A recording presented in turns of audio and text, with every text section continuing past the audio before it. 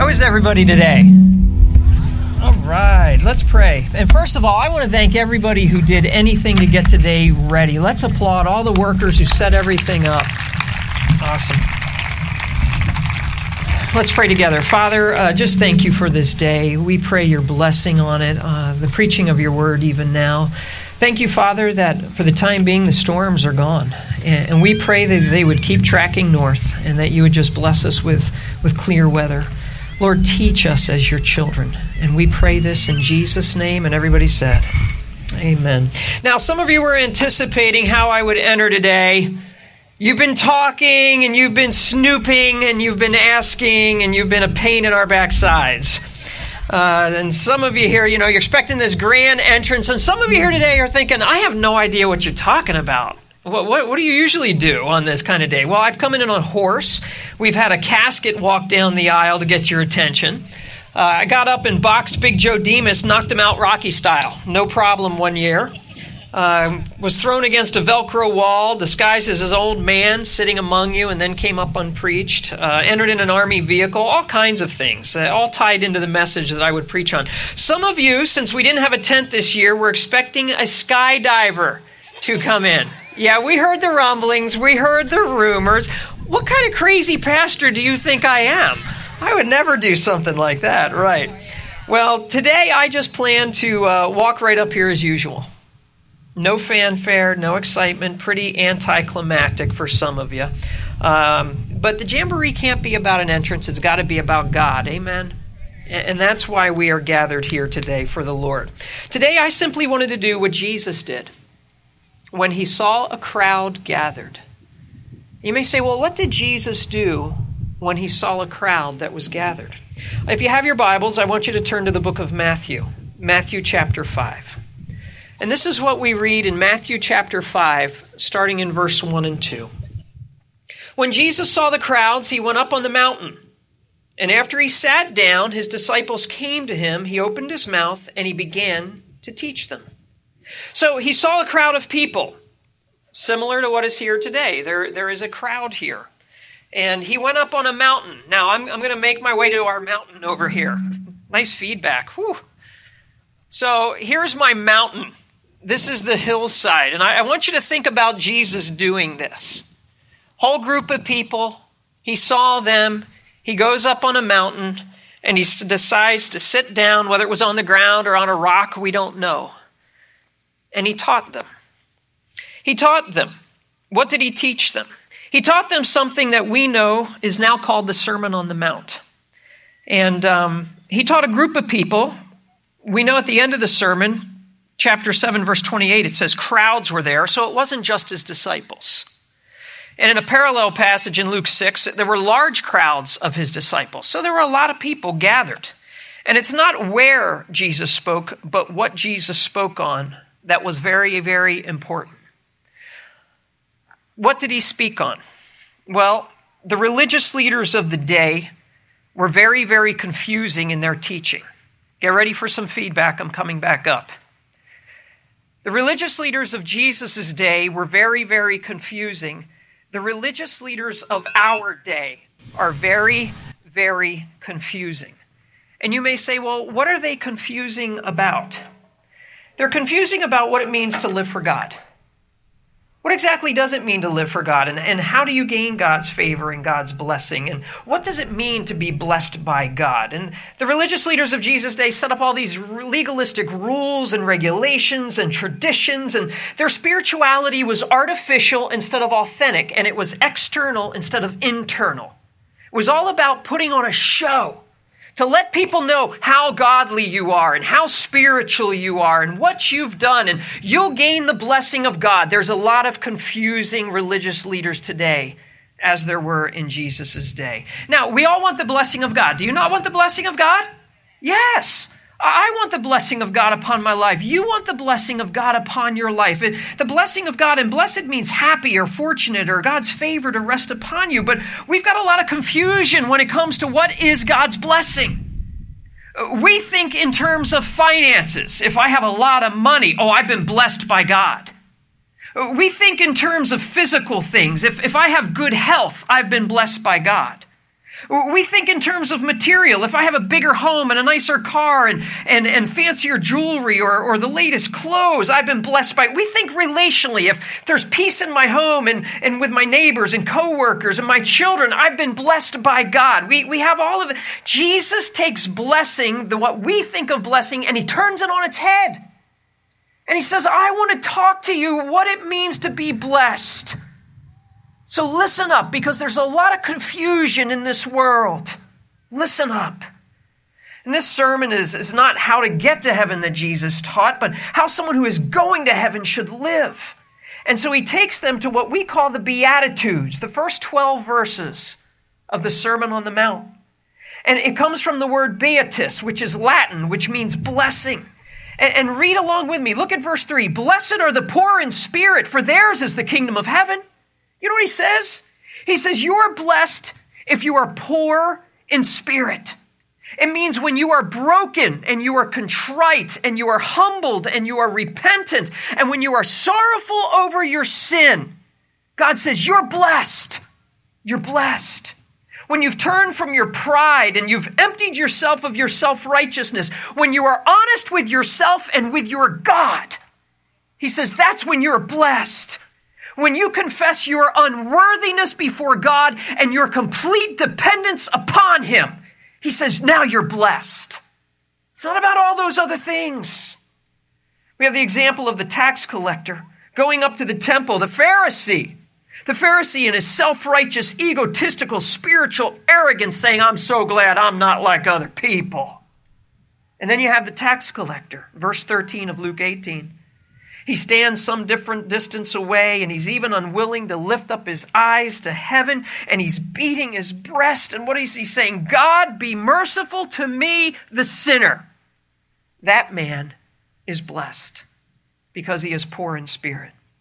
This is where blessing begins, not with self-righteous attitude, not with being a self-made man. And this is the very first step of blessing.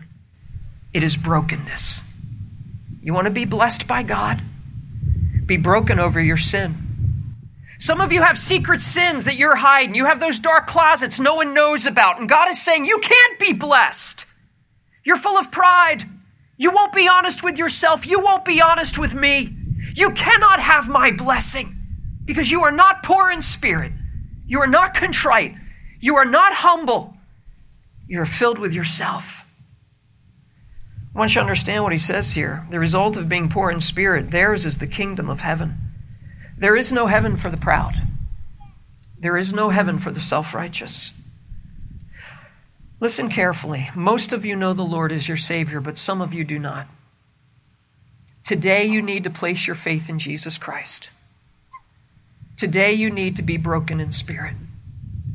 You need to call on the God of heaven and you need to ask him to save you.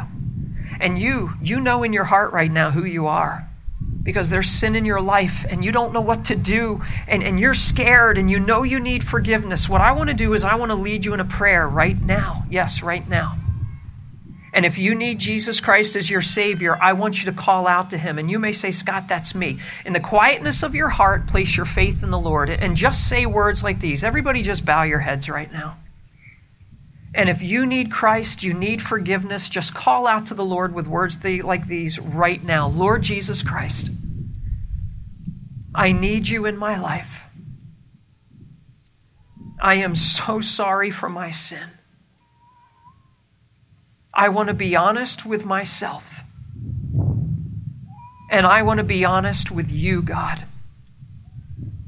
I am a sinner. And I need forgiveness. Thank you for dying on the cross for me. Thank you for loving me that much.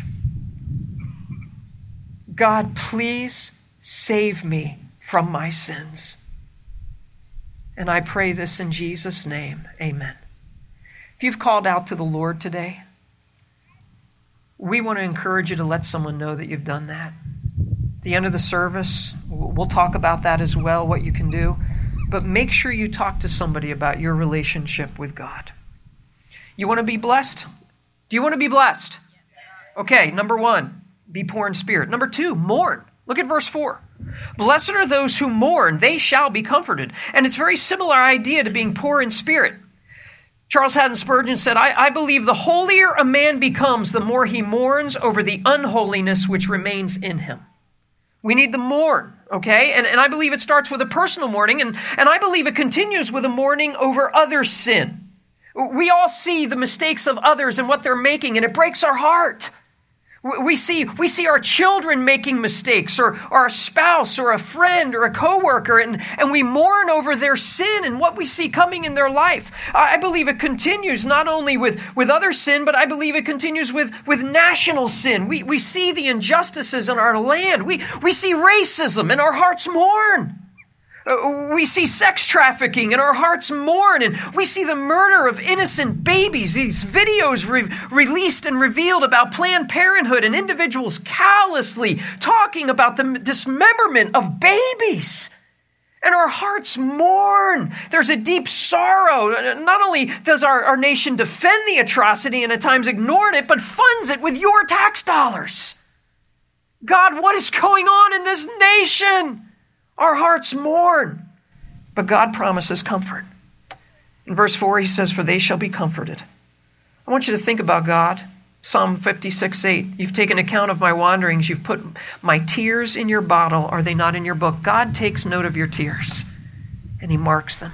He saves them. Even in our trial, 2 Corinthians 1 tells us the Father of mercies, the God of all comforts, who comforts us in our affliction. That is our God. And there is ultimate comfort in Revelation. He tells us he will wipe away every tear from their eyes, and there's no longer death, no longer mourning, no longer crying or pain. And later in the passage, why? Because I make all things new. God will make all things new. You're blessed if you're poor in spirit. You're blessed if you're mourn. Look at verse 5. You're blessed if you're gentle. Blessed are the gentle, they will inherit the earth. He's not talking weak. He's not talking wimpy. Gentle is not respected in our world. It is seen as soft. It's all about power and authority and influence and throwing your weight around in our world. I mean, it's all about reminding people who's the boss. I want you to understand, gentle or meek means power under control. It is like a horse that is bridled. And the application here is certainly toward the attitude toward others who tick you off. When somebody ticks you off or treats you unfairly, God is expecting a gentle response. Power under control. You could let them have it, but you're not going to. You could curse them out, but you're not going to. You could lose your temper. You're not going to, is what he's talking about. Please back up 5 feet.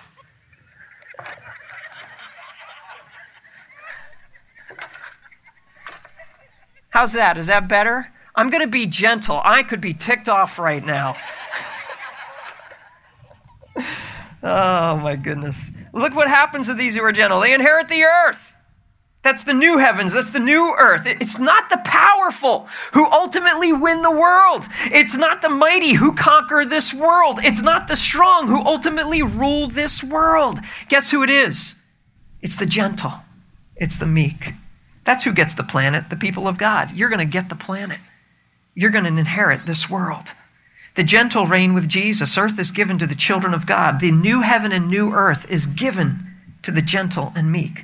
Daniel 7 tells us about a time that will arrive when the saints take possession of the kingdom.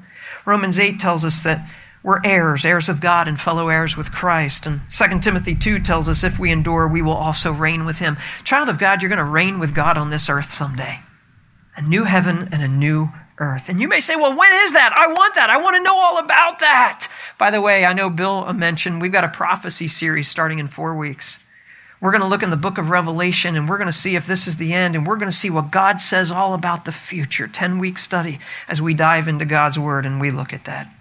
You're blessed, poor in spirit, mourn, gentle. You're blessed. Look at verse 6. Those who hunger and thirst for righteousness, hunger in your hearts. And now we have these dual emotions. Not only do we mourn over all the wrong in this world, but we hunger and thirst for what is right. And it's a personal hunger in our own life. We want to be holy.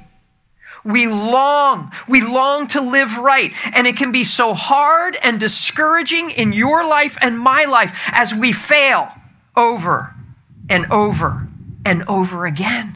God, I want to do right, but I find myself doing wrong. And God, I want to live holy, and I seem to be unholy. And so we have this hunger to do right in our own life. And we also have a hunger for that for the whole world. And again, for those around us. We starve for righteousness to rule and to reign. We're so sick of evil and sin and perversion. And we want things to be right. And we long for the world to be turned around. And we know, listen, you know what we are? We are homesick for heaven. We're homesick for God's kingdom on earth. And because we know a day is coming, Isaiah 11, when the wolf will lie down with the lamb, and the leopard will lie down with the young goat, and the calf and the young lion, and the fatling together, and a little boy will lead them, and the cow and the bear will graze, and their young will lie down, and the lion will eat straw with the ox, and the nursing child will play by the hole of the cobra, and the weaned child will put his hand on the viper's den. We know that there is peace coming to this world. We know it. And we want God to set up his kingdom. That's what we want. And our famished souls want to be satisfied. And that's what he says. Look at verse 6. They will be satisfied. Righteousness one day will rule and reign. All wrongs one day will be made right. The world is going to experience perfect peace and righteousness one day. Sin will be dealt with. Justice will be meted out, and righteousness will reign. Blessed are you, poor in spirit, mourn, gentle, hunger and thirst. Blessed are you, look at verse 7, who are merciful. High on God's priority is mercy. Why? Because he is a merciful God. God is rich in mercy because of his great love. Titus 3:5. But according to his mercy, that's how we've been saved. And we saw last week, his mercy is new every single what? Morning. Lamentations chapter 3. His mercies never come to an end. They are new every morning. Great is his faithfulness. A merciful Father expects us and puts a blessing on his merciful children. A merciful God puts a premium on merciful people. What does it mean to show mercy to people? It means you need to offer forgiveness to that person who doesn't deserve it in your life. You need to show them mercy. Because you've been holding it over their head and you've been reminding them of their sin, and you've been just... God is saying, that's not how I treated you, and that's not how I expect you to treat others. Mercy forgives those who don't deserve it. Mercy shows compassion to those who are suffering. It doesn't ignore the hurts and pains of others. So often we make all these excuses, and myself included, because we're so busy, and God says, that's no excuse. I want mercy. And you get what you give, he tells us in verse 7. For they shall receive mercy. You give mercy, you get mercy. You show mercy, you receive mercy. You grant mercy, you're granted mercy. Especially from a merciful God. Look at verse 8. You're blessed if you're pure in heart. That does not mean sinless. Proverbs 29. Who can say, I've cleansed my heart, I'm pure from my sin? Can you say that? I can't say that. None of us can. Doesn't mean we're sinless. 1 John 1:8, if we say we have no sin, we're deceiving ourselves and the truth isn't in us. What does it mean to be pure in heart? It means an inner moral purity. It's opposed to this outward hypocrisy of self-righteousness or a show. And it's a single-minded commitment to righteous living. That's what it means to be pure in heart. I'm committed to righteous living. What's the result? One day you shall see the face of God. One day you're going to see your Savior face to face, child of God. I want you to think about this. What a promise. We've all seen some pretty spectacular things in our life, whether it's the birth of a child or a faraway, beautiful destination, whether it's like the mountains. Look at that. Special event, or a glorious sunrise or sunset. And one day you're going to see God. Nothing's going to compare to that. Nothing will come close. 1 John 3:2, Beloved, now we are children of God. It's not appeared as yet what we will be. We know that when he appears, we're going to be like him. We'll see him just as he is. Everyone who has this hope fixed on him purifies himself just as he is pure. You will one day see God. You will be like God. You will be sinless. And as you have this hope, it purifies you. That's the pure in heart, being purified. Pure in spirit, mourn, gentle, hunger and thirst, merciful, pure in heart. And then look at verse 9. You're blessed if you're a peacemaker. Not if you have a lot of money, not if you have a big house, not if you have great health. He says you're blessed if you're a peacemaker. Blessed are the peacemakers. They'll be called the sons of God. Blessed are the peacemakers, not the troublemakers. We've got enough of those in this world. By the way, God hates troublemakers. Say that with me. God hates troublemakers, those who slander and gossip and they're harsh and mean-spirited. God hates, you may say, wait a minute, God doesn't hate he hates troublemakers. Proverbs 6:16, there are 6 things the Lord hates, 7 which are an abomination. Verse 19 says this, one who spreads strife among brothers. He says, I don't want you causing any trouble at work. I don't want you causing trouble in your family. I don't want you causing trouble in a church. I want you to be a peacemaker, not a troublemaker. God puts a premium on making personal peace. Jesus was the greatest of peacemakers. He made peace between God and man. Even the title given him in the prophecy of Isaiah, he will be the Prince of Peace. It's the gift that he gives to his children that in me you will have peace, John 16. And God calls us to be peacemakers, to pursue it. Listen to these verses. Write them down if you're taking notes. Psalm 34:14. Seek peace and pursue it. You go after it. You run after it. What do you need to do to have peace with that spouse? What do you need to have peace with that friend? What do you need to do to have peace with that coworker? Go after peace. Stop slandering. Stop gossiping. Stop bad-mouthing. Run after peace. What do you have to do to have peace with your brother, your sister? Don't be a troublemaker. Be a peacemaker. Here's another verse, Hebrews 12:14. Pursue peace with all men. But you don't know what they did to me. Go after peace. All men. Romans 14:19. So then we pursue the things which make for peace and the building up of one another. And Romans 12:18. If possible, so far as it depends on you, be at peace with all men. You can't determine someone's response. You just need to do everything you can to be at peace. And whether they want peace or not, that's in their hands. But you go after peace. Peacemakers, they shall be called the sons of God. You know what God tells us? God tells us this is the birthmark of a child of God. When you bring peace, you have a birthmark that says, I'm a child of God. I'm not a troublemaker, I'm a peacemaker. God made peace with us. He expects us to make peace with others. God went out of his way to make peace with you. He expects you and me to go out of our way to make peace with others. Not always easy, but we need to do it. And then lastly, you're blessed if you're persecuted. Persecuted? Look at verse 10 through 12. As a matter of fact, you're doubly blessed. Blessed are those who've been persecuted for the sake of righteousness. Theirs is the kingdom of heaven. That's a blessing. Blessed are you when people insult you, persecute you, falsely say all kinds of evil about you. Because of me, rejoice and be glad. Your reward in heaven is great. Doubly blessed. In the same way they persecuted the prophets who were before you. We go from peacemaking to persecution, to those who want nothing to do with peace. And I want you to understand this persecution is personal. Look at verse 11. You. They'll persecute you. They'll insult you. They'll slander you. It could be physical. It could be occupational. Lose your job. Relational. Verbal. Mocking. Cursing. Degrading. Falsely saying things. Lying about you. But why would they do that? It's not because you're obnoxious, but because you're righteous. It's not because of the wrong you've done, but the right you've done. As a matter of fact, you've tried to be poor in spirit and mourn and gentle and merciful and pure in heart and a peacemaker, and you're hungering for righteousness, and I'm being persecuted for all these things? Yes, because an ungodly world hates godly people. An ungodly world has always hated godly people. You can't expect this world to like you if they didn't like Jesus.